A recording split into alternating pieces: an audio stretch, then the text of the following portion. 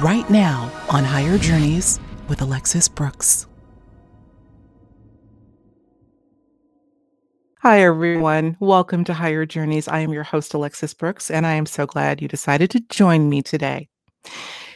If you're at all interested, remotely interested even, in the idea of time travel and the fact that we may have not just one future self, but multiple future selves, you're going to love this episode. My guest is Cynthia Sue Larson, who I affectionately refer to as the quantum optimist. And she has some wonderful, wonderful things to say, a wonderful philosophy about the idea of initiating interaction with future versions of ourselves. But of course, before you get to that, you have to get your head around the notion of time travel. Is it possible? We're going to touch on that and then get into going with the assumption that we can, in fact, interact with our future selves, how we would do that, why we would do that. I think it's a fascinating topic, and particularly now, as I am going to stay firm to the idea that we are living in a metaphysically potent time. Well, if we are, let's see how far we can go. Can we meet and interact with our future self? Here now is Cynthia Sue Larson. All right, journeyers, we are back after 2 weeks off with no guest. I got a little bit lonely without having my my Higher Journeys guest family with me. So we've just had so much going on, guys. And I hope you did have a chance to see the conscious commentary that we did just a few short days ago. We did manage to get that up. But now we're back with the guest episodes, and I'm so delighted. I am particularly delighted and excited today because I get to have one of my dearest friends on board with me, Miss Cynthia Sue Larson. Welcome, Cynthia. How goes it in Northern California? Well, it's never a dull moment in Northern California. Yeah, we've overall, I'll just sum it up. I'm doing fine. We'll just leave it at that. You're doing fine. Okay. Well, look, we'll just say briefly so we can get prayers continuing to go for all of you there in Northern California. We know that the fires are, although they're not necessarily at their peak, they start to come down a bit in terms of. Yes, but there's still a lot of smoke, and so it's a breathing hazard for everybody, actually. But those who have asthma or elderly or pre-existing health conditions need to stay completely inside or else wear those N95 masks. And that's been that way for months now in California. We've just had so much smoke in Northern California that it's been an ongoing situation. Well, prayers are definitely going out. My oh my, has this been a heck of a year. And we tend to assign events and periods of these days tumult to a particular year. And my concern is that it will, in fact, bleed over into the new year and beyond. So we need to stay close together, stay positive. I know that sounds like a very passive act these days, but it's not. Now more than ever, we have to stay positive and stay close together and love one another. And keep a sense of humor, too. Keep a sense of humor. Well, as per usual, before we hit the record button, guys, we were being really silly. We tend to do that when we get started, right? Oh, totally. You got to. I think when things are serious, you have to keep your sense of humor. And some people say that gaining this extra hour of 2020, when we some of us are turning our clocks back an hour. I know that not all the states do that, but California does. And some people say that it's analogous to getting an extra bonus track of your Christmas CD with the barking dogs, singing Christmas carols. So no offense to the dogs or the Christmas carols, but. Oh my God. Oh my God. I am, hold on one second. I'm getting myself kind of situated here. Yeah, we've been silly for sure. What's a good thing? Absolutely. Keeping that sense of humor is what keeps the stress level down, keep the stress level down and the giggle factor up, and you'll be fine. Yes. Well, I love when we have these built-in segues, Cindy. Speaking of rolling the clocks back in the spring, we spring forward. Yes. What we are going to be discussing today has to do with an aspect of that. We're going to be talking about time, but even more interestingly, we're going to be talking about, is it possible to meet your future self? Now, I want to tell you, journeyers, check this out. Prior to getting on the air with Cynthia, I said, I think I'm going to do a little Google search on is it possible? I think I put, is it possible or can you meet your future? And I was saying to Cynthia, before I even had the chance to type out self, it came up on its own, which meant that it's a very popular search term or search query. Right. 1.2 billion. Is that what I said? Let me just Yes. here. That's what you said. Yeah, I guessed 23,000, but I was 1.2 still thinking billion. like 20 years ago. It wouldn't have even been 23,000 20 years ago. Yeah. Well, neither would 1111, right? Right.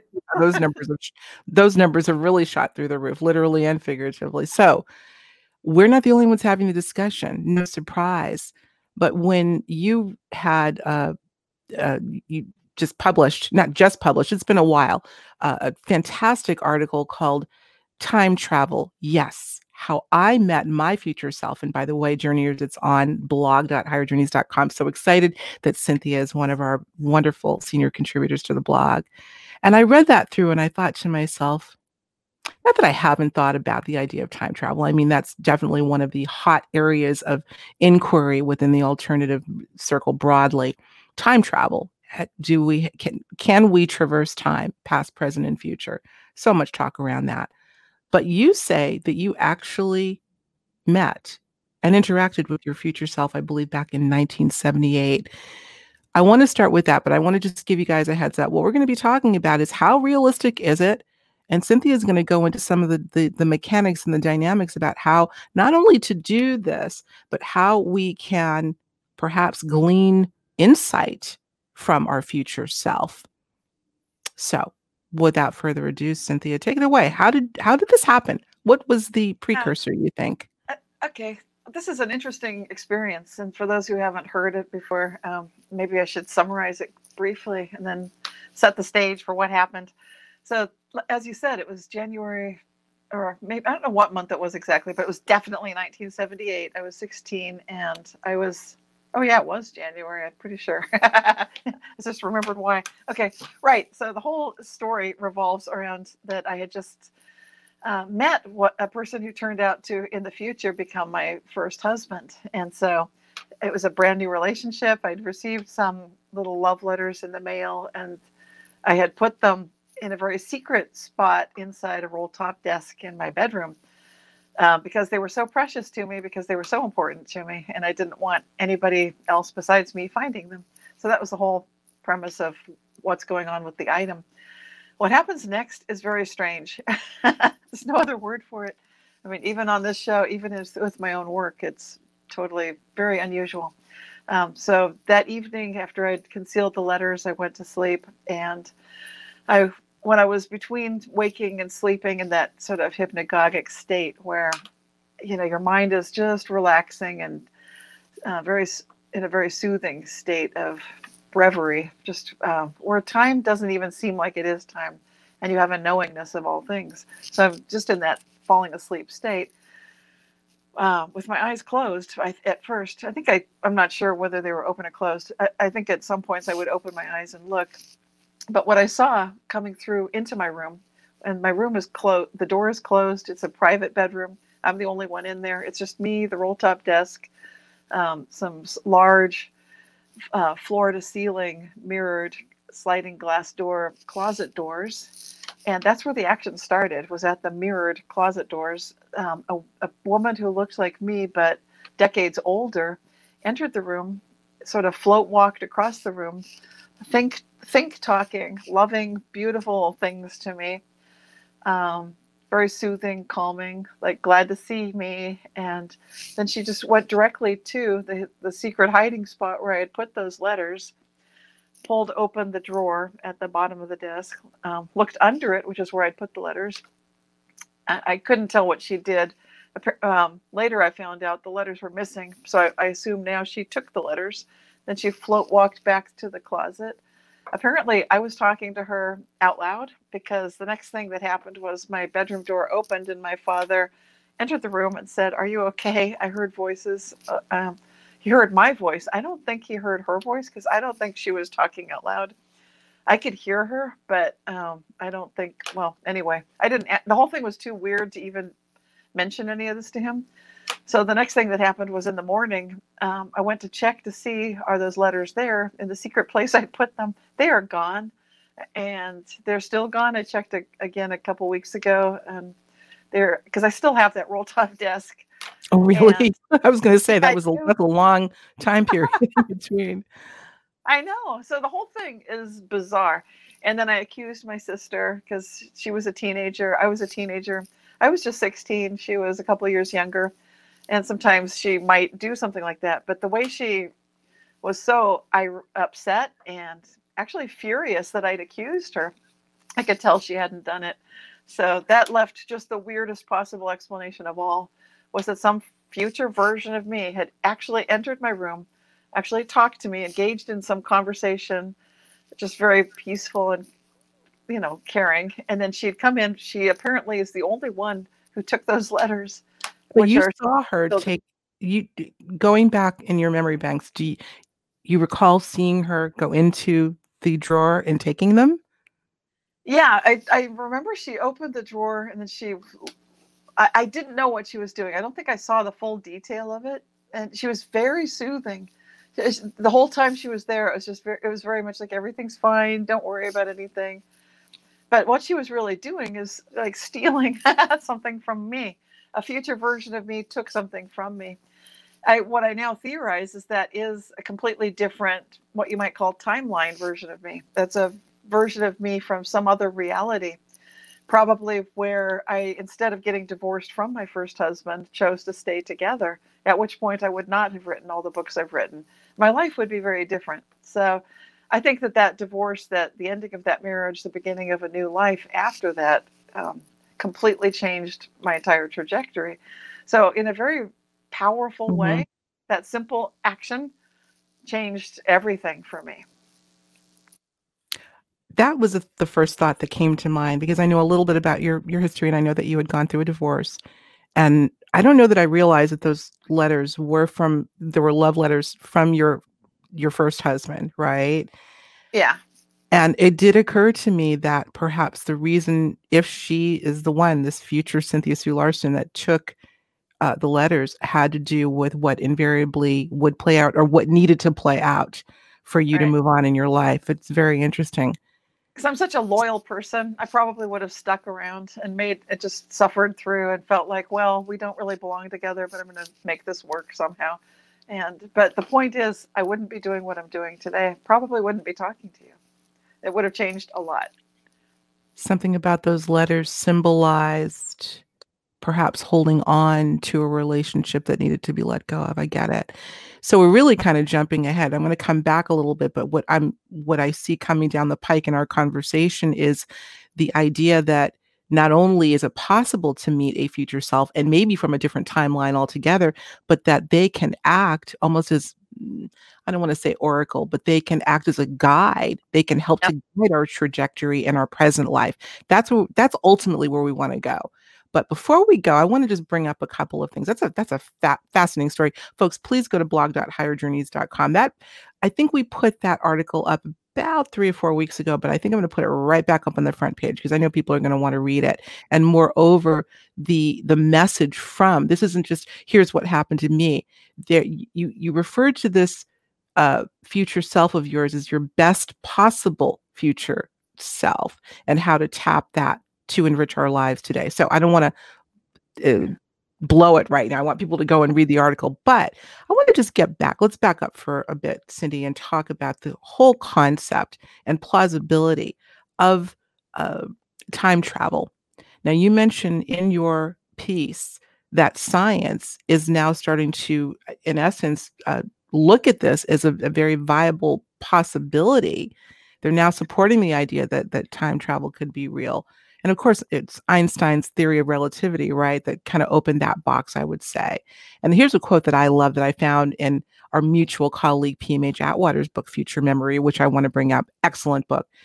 But she quotes Einstein as saying, time and space are modes by which we think, not conditions in which we live. That's such a powerful phrase to me. What does that say to you? Oh, that's so beautiful. Well, it says that this is, it's consciousness is primary. You can't get behind consciousness. This is Another famous quote by the progenitor of quantum physics, the inventor of the word quanta, Max Planck. And he said, consciousness is primary, you can't get behind it. And again, with this quote by Einstein, it's beautiful because when you look at time and space being modes of thought, what is he really saying? He's saying that that is consciousness itself, that's in consciousness. And so the way that we play with it, the real nature of reality is necessarily going to be greater than the typically slender slice of consciousness that we're typically operating with. Mm-hmm.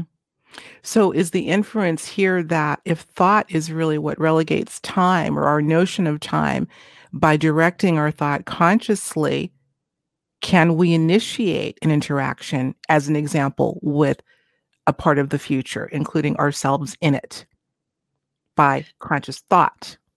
Right. It's possible. And one of the things I like to focus on primarily is these levels of self, because when we say me and conscious, then we tend to assume we know what we're doing.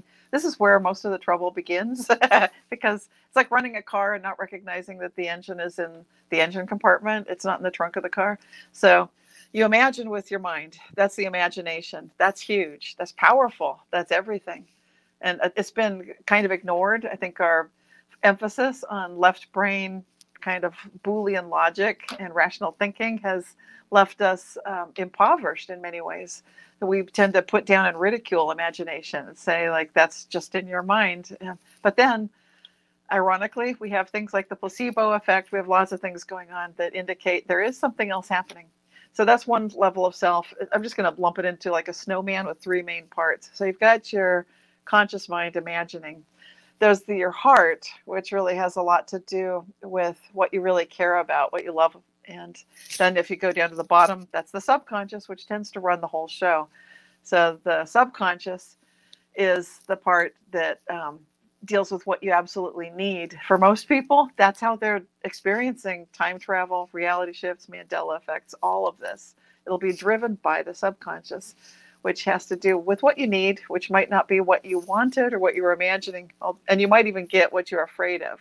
So what you need to bring together is the attention, the intention, and the imagination together. And when you've got that, it's kind of like you've lined everything up. You've got alignment within all levels of yourself.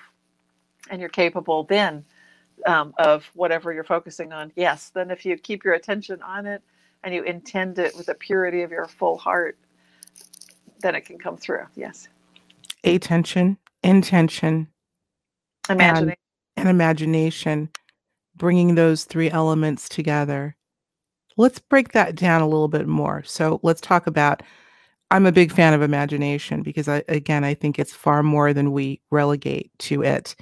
And I'm reminded often of the great work of Henri Corbin, the French philosopher, who talked about the imaginal as a realm that can be occupied, entered, and gleaned from and brought into the more physical layers of reality. So he gave a name to something that I want to give credit to the Tibetan Buddhists, the yogis, and the shamans thousands of years prior to Henri Corbin, because they were doing this. And then, yes, he gave it a name, but I want to credit everybody else too. Absolutely. Oh, we can get into the whole idea of the tulpa, talking about the ancient Tibetan culture and literally creating from thought forms other personas. That's another conversation. I'd love to have that again. We did one show years ago on that, but nonetheless, the bottom line is, historically speaking, we have seen tons of evidence that we have the ability to create from thought and imagination. And perhaps it's so powerful that if we don't get a hold of our imagination, it can run away from us and with us. That's why one of the most important things we can do with our imagination is ask the right questions, because you're constantly conversing with the cosmos. And that's why I like to ask, how good can it get? Keep it open-ended, keep it simple. Don't get it cluttered and complicated, because this is your North Star. That's your North Star. You want it to be good. You want to go onward and upward. Absolutely. So again, getting back to this idea, Cynthia, of self-initiating, if it's possible. I believe it is possible. I think it certainly is. But bringing three elements very interwoven, I suppose, attention, intention, and imagination. And I would add, what's the word I want to use? Respect, not just respect, but reverence for the process, not for curiosity's sake. I wouldn't advocate anyone going out to go seeking their future self just to see if it'll work. Before we even get into a little bit more, if this is possible, and if so, how, what, oh my God, it just left me, whoosh, just flew right away. What I was about to ask you. Well, that's okay. One thing I really wanted to touch on, going back to that story I told, was there's powerful meaning in the fact that those letters vanished for me. It's that whole vignette, that story is a powerful example, because it means that sometimes things will change, and like there's no real explanation for how did those letters go, except a very metaphysical one that sounds kind of out there. It's kind of like this is not a normal experience. But that's okay, because it shows us that sometimes you can actually make a jump to a new reality. And when you're in that new reality, literally things have changed. You need to learn to let things go a lot more than most of us are prepared to do. So, right. Like you said, so that goes with the reverence you're talking about, the spiritual path, that focus that on knowing intrinsically, not just wanting something for your egoic self, but really desiring what's best for all concerned. Mm-hmm. I'm so bummed because what I had planned on asking you, I think was fairly important. I had somebody, just to digress for a minute, have me do a little exercise once where I had one of those, we call them brain farts or brain freezes, where you just, it just flew right away. And he says, Alexis, what you need to do is you squeeze, I believe, your left hand and just try to recall something about squeezing the hand can bring back something that just a fleeing thought, to recall something. So let's see if it comes back. I don't know if it was meant to come back, it will. So let's move on. Here's what I want to talk about. Okay. I have a great story. Go ahead. I've got an amazing story. I once gave a talk when everything went out of my head. And not only that, but I couldn't read my handwritten notes. It looked like hieroglyphics. And so I was coming on right after Stanley Krippner. It was at a shamanism conference, and I had no way to read anything on the page. But I could kind of hear my guides, and so I'm talking to them, and they said, well, you could hear us, right? And I said, yep. So they said, you're fine. I thought, okay, I guess I'm good. And so Stanley Krippner finished. It was all about the singer for the Doors. What's that? I can't remember his name. Jim Morrison. Jim Morrison, yeah. Yeah, the question was failed shaman, ? And so he's playing footage of the Doors. I'm supposed to go on after this, and I can't even read my notes, and I can't even remember what I was going to talk about. It's like the worst brain fog ever. So I get up there. Yeah, it does. So I was listening to my guides, and I think I may have told you this, Alexis, what happened next. But they played Truth or Dare with me on the stage. They just started the sentence. The weirdest thing that ever happened to me was, and then I'm left hanging. I'm like, oh my gosh, Truth or Dare. Wow. Isn't that something? These things happen. I've had that happen to me. It is a matter of fact, in many interviews that I do, I'll have brain freeze, brain fart, whatever you want to call it, just things your mind. We're talking about how many thoughts are coming in and out of the mind on a daily basis. I forget how many tens of thousands or more per minute thoughts are coming in. And but when this happens to you, it's so perfect, because often it's our future self interfering. It's basically doing that jerk to the side. Like, no, you're not going to say what you thought you were going to say.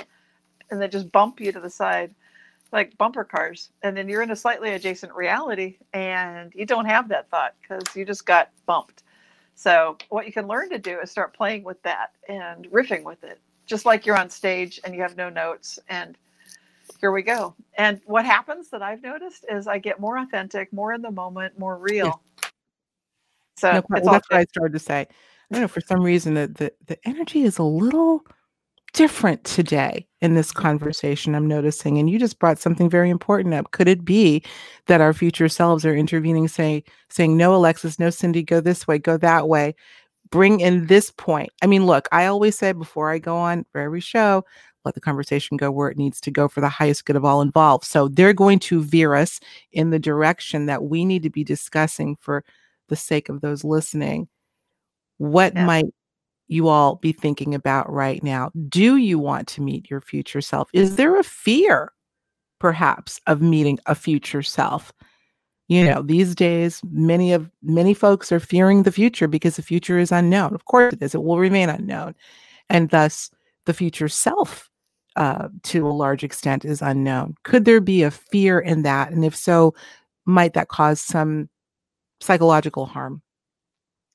Well, if you do it without I recommend choose your best possible future self. Again, going with what your subconscious knows to be best. It may not be what you consciously recognize. It might feel like you connect and then like, whoa, that's some hippie new age artist future self I just saw. And I'm a business person. That's kind of like what happened to me. But I didn't totally turn into a hippie.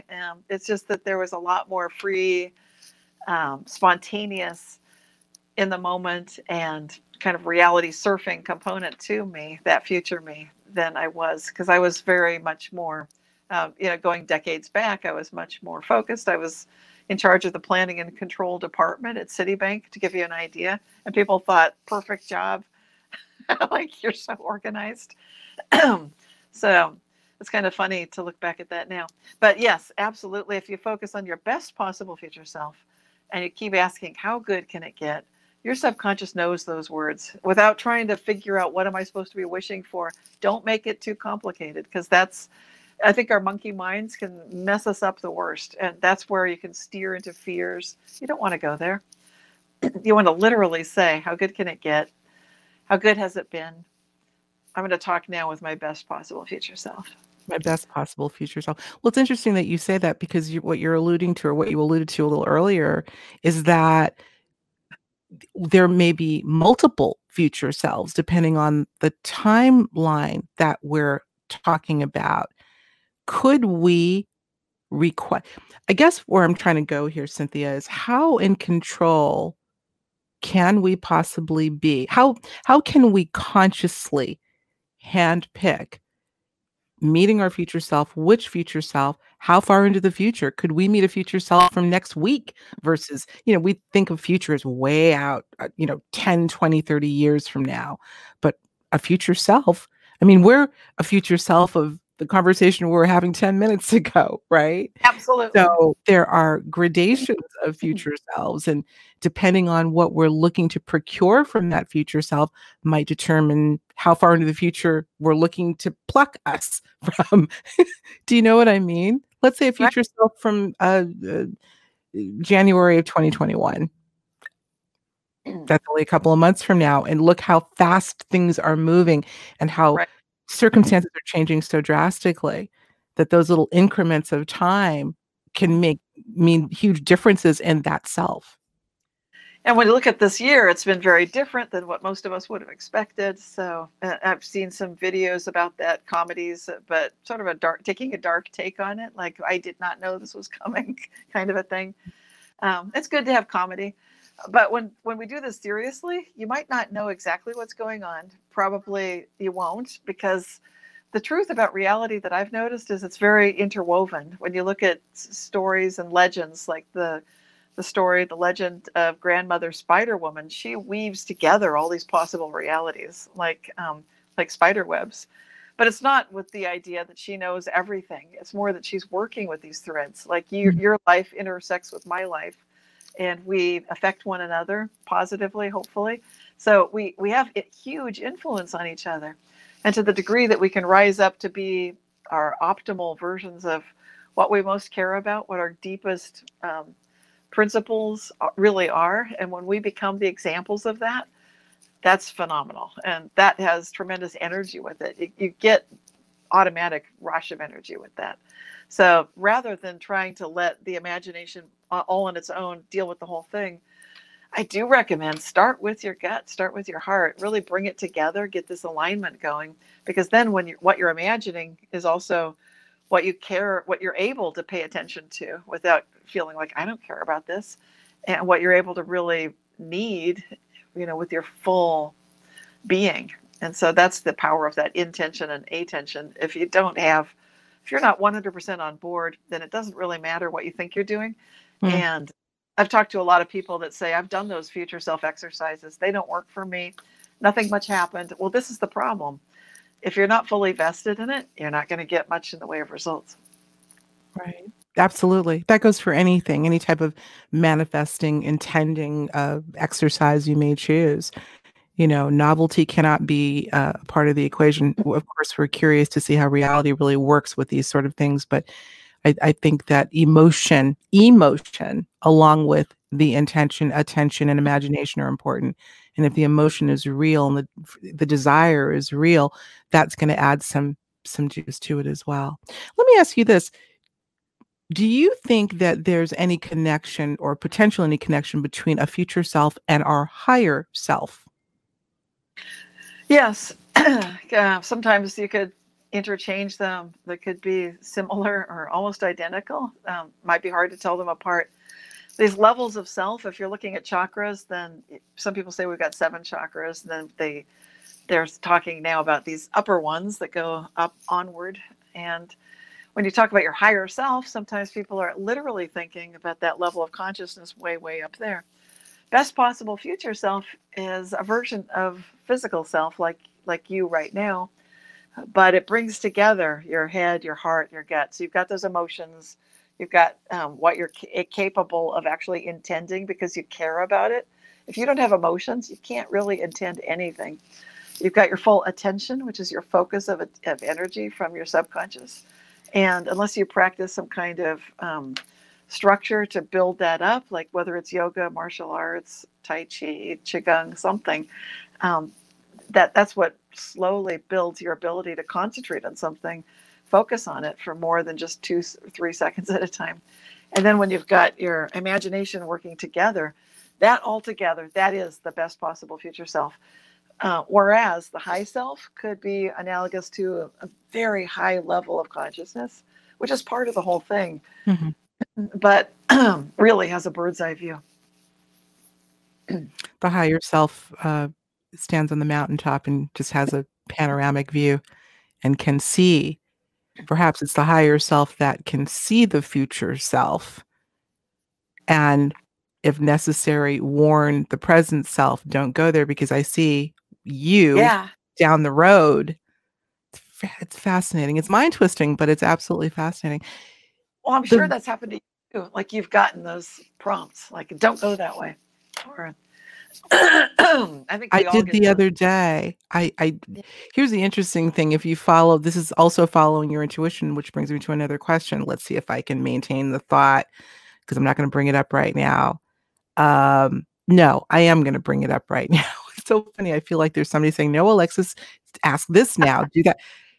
Really? Are you there? Higher self, future self, whatever the case.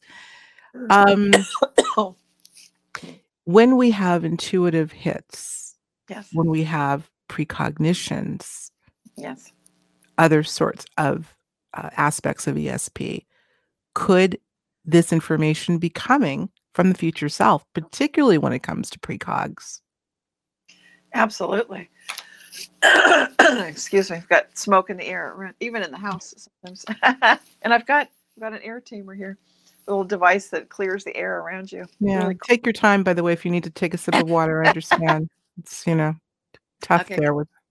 I know. So the question, can you repeat that? Sorry about the coughing. My question is, in thinking about the idea of, sometimes we're really tuned in and getting the intuitive hits. I think now more than ever, I've been talking about that synchronicity. Intuition seems to be heightened at certain times, getting precognitions. Could the source of this information flow be coming from our future self? Would it not? Would it not be? Well, it makes sense, and it fits with quantum physics when you look at the delayed choice experiments, for example, in quantum physics, where you can choose how you set an observation up, and that's a future decision, but it influences the results that have already happened, which it's one of those another bizarre moments in quantum physics where scientists wonder what the heck is going on. And then when people like myself indicate this is the real reality, the primary reality is quantum, which means delayed choice is intrinsically, fundamentally part of all the building blocks of energy and matter. That's the universe, the cosmos that we're living in.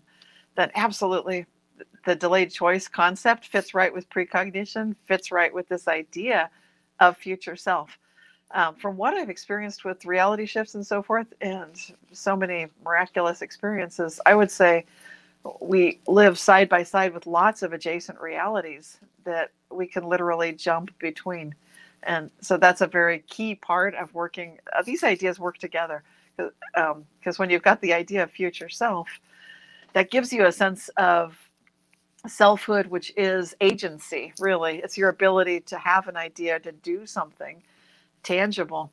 And so when you and I today are saying, okay, our high self knows and it's in touch with these possible future selves, can kind of give us hints like this direction feels better. You can trust that one, or this one feels better right now. And sometimes these things change. Excuse me. I think we're getting, I'm going to let you take a sip for a minute. I think we're getting some clarity I feel like we're sort of navigating a field right now as you and I are having this discussion. I'm going to tell you, journeyers, this time and space has a very distinct and different energy to it. And maybe that's indicative of the fact that we're talking about this. So forgive me if I'm sounding a little out of sorts, but I'm going to let it just be. Let it go. The question that I had for you hasn't come back, but there are other things to be getting to. Here's one that I'd like to ask. So many people, Cynthia, right now are talking about the idea that the veils are thinning. I say that the veils have been in the process of thinning for many years, but it seems there is an acceleration of a diminished wall between our very dense 3D reality and, as I like to say, everything else, of which there is perhaps infinite dimensions. Who knows? I guess the two-part question is, do you feel that we're at that point where the veil is as thin as can be? Some are saying it's not even there anymore. And part two of the question is, if this is the case, might it be easier to summon our best possible, and I'm going to make sure I put that in front, best possible future self, looking at it from a phenomenological perspective? Yes, absolutely. And I know the people that watch your show, of course, they're going to agree with us. But then I know that there are some of the Myers-Briggs types who are not intuitive feelers. They're not empaths. And so for them, they might feel like not really any difference on that. They're not going to notice thinning of the veils. But then if you push the point and say, okay, but do you remember some incredible dreams? Then you might get some traction. So it's interesting the kind of words that some of us use that might be different than what others use. And sometimes people have dreams and they don't really care what it means. That's not true for me, probably not true for you, but I'm just saying for some people, they just feel like that was a crazy dream and very intense. And I probably would say that, yes, people are noticing that across all of the personality types around the world right now. Combination of factors, lots of things going on, but it's bigger than all that. I think it's probably what's running the show behind all of that, actually. So again, kind of drilling down on the idea that things are more intense right now and more phenomena seems to be happening. You and I have had that conversation in the last several months that metaphysically, we're living in a very metaphysically potent time. I'm sounding like a broken record, but I do feel it to be true.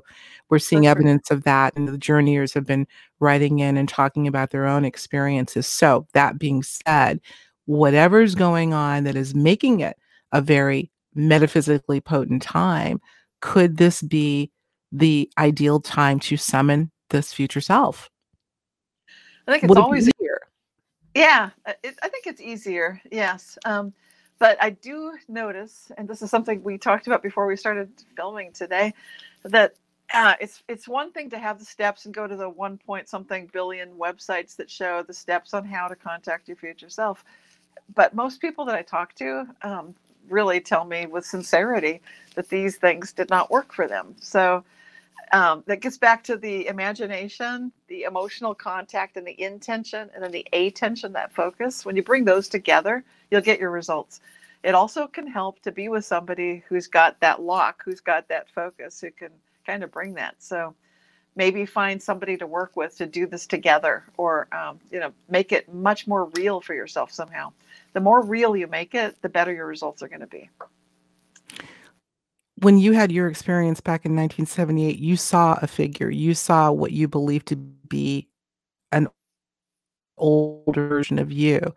I would imagine that, again, we tend to have this preset idea of what interacting or meeting your future self would look like. I'd see the individual. The individual would look older than me, maybe, depending on how far into the future. But could we be getting signals from our future self through other senses, even through other people, acting as the medium, if you will, or reading something in a book that for some reason you feel that it's coming from another part of you in space and time? In other words, do we need to physically see the future self to interact with them? You don't need to physically see the future self to interact with them. That's a great question. And that idea of high self that's running that show is such a good one, because when you recognize at that very high level of yourself, with you being true to all of the best qualities of yourself, and knowing so much more with the ultimate bird's eye view of everything, there is that part of you that's that connected. Very seldom do we get so quiet that we can tune into that. It's almost too quiet to hear, but that is that still small voice that can reach through, I believe, and connect with all of us. And so right now is a perfect time to take advantage of this thinning of the veils. There's that book, The Ninth Wave, which I think is phenomenal, describing the physics behind the Mayan calendar. And Dr. Carl Kalman presents the idea of frequencies and vibrations. So if you look at it that way, like you said, we've been expecting this time for generations, and most of the indigenous people on the planet have been looking forward to it, recognizing that this is a time of making choices. And I brought back an old idea with a new word, rev humanism, because sometimes when people think of their future, or they're thinking like, what's the world going to look like in 100 years, they tend to think in terms of science fiction and cyborgs and stuff. And they get into the transhumanism. And you don't even have to go to science fiction. You can just look at what's Elon Musk talking about these days. And usually it's something like the singularity. And some people say it's already happened. But what I'd like to say is it doesn't matter about all of this high-tech stuff. You don't need to get scared about it or worried about artificial intelligence or any of that, because we have all of the, if you want to call it technology, built right in. We have the ability to recognize within ourselves, like you said, the word reverence. And that's the key to this word rev humanism that I'd like to popularize. I'd like people to know this is possible for all of us, to tune into this idea that the world can be better, we can be better, we can be part of that. It starts with gratitude, connection with others, truly caring about others, and keeping open to that level of highest imagination. Not a nightmare, not what we're afraid of, not what we're blaming people for. None of that at all. Not what, none of the complaints and all that stuff that we're hearing so much of in an election year. Not going to go into it, but we can rise above it, literally. And that is what's actually depicted on that Hopi prophecy rock, where it shows the two paths. And the one that thinks it's going up, it's not really a true up. It's kind of going up into oblivion, into the cloud, which I think is interesting. Kind of goes poof. So it's kind of like a dead end, like a pathway of trusting technology and getting what we think we want. This is the danger when you want to connect with your future self and you think you know what you're doing. I really recommend get in touch with your true feelings in your heart, which is where those heartfelt emotions are.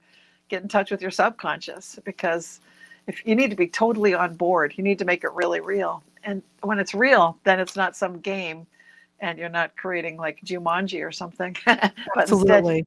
Instead, that can't be emphasized enough, Cynthia, particularly when you're playing around with a form of nature. Right. Nature is powerful and can be unforgiving. So it's just like, I suppose, experimenting with a Ouija board. There's a process there that um, needs to be not only understood as much as you can, but respected, Yes. approached with humility, and approached only when and if necessary. These are things that have to be used with utter responsibility. So I think that's important. Wow. Um, I wanted to make mention, I've got to make mention, and it's so funny because I've just reorganized my library here. And the book Future Memory by our dear friend PMH Atwater, I have the hardcover back in the days when Yep. we actually got more hardcover books, read it Oh, many yes. years ago. And I said, there's something in that book that I need to find, just a little point. Actually, I got the Einstein quote from there. It's a great book, everyone. I'd highly recommend it. That book's got to be well over a decade old now, more than that. More than Oh, that. Yeah. yeah. I'm glad you're mentioning it because there's a chapter in that book, chapter 2, about reality shifts, and that really deserves credit for the first mention of the term reality shifts. I Yeah. know now we use other words for it, but that was the first time I'd really seen it in print, and it's perfect. So I love that book too so much. It's fabulous. Fabulous. She says in the book Future Memory, what is future memory? It's the ability to pre-live future time while still active and functional in present time. And when I read that, and that makes perfect sense as much as something like this can, excuse me, to all of us, would it be possible? We think of accessing our future self as the assumption is that the future self is coming to you, but can we go to the future to meet our future self? In other words, you at the time were in your bedroom and it seems as if your future self came into the present. Yes. Uh, but I would imagine it could work both ways. Can we move into We the future and meet them there, or meet them Yeah. halfway in some ether, some middle ground? Yes, it's something I do with clients quite a bit because it's so powerful. At least it is when I work with clients. Like I said, often they'll tell me first, like, yeah, we can try that, but it's never worked for me. But that's because they follow these steps, and it's one thing to follow the steps, and it's another to really bring that fullness of focus, of attention and intention and imagination together in such a powerful way. But what's possible is to feel just how fearless you can be, how loving you can be. I'm not kidding about going to the highest ultimate level of all of the principles that you most care about and embodying that. When you recognize, like, wow, that's possible. I can be that. So it doesn't matter what your age is, it doesn't matter what's happening in your life so far. So you could be in the sand trap of life and feel like, wow, things are a mess. That's okay. Because even from there, you can still picture, like, there is going forward a version of me that is so amazing, so fearless, so radiant, so overflowing with joy and love and wisdom. And you can actually feel this presence. And so, yeah, I do a series of exercises and meditations with clients to get to that place, and it's transformative in the best way. Very powerful. We need that now for sure, as I'm listening to you.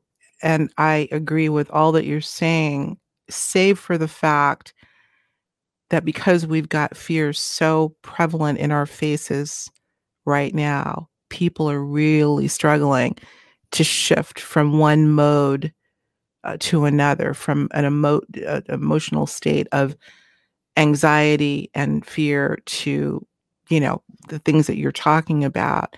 And I know that there's no magic pill. I suppose practice is, you know, the best we can do, just to continue to practice and know that that reality does exist at some level.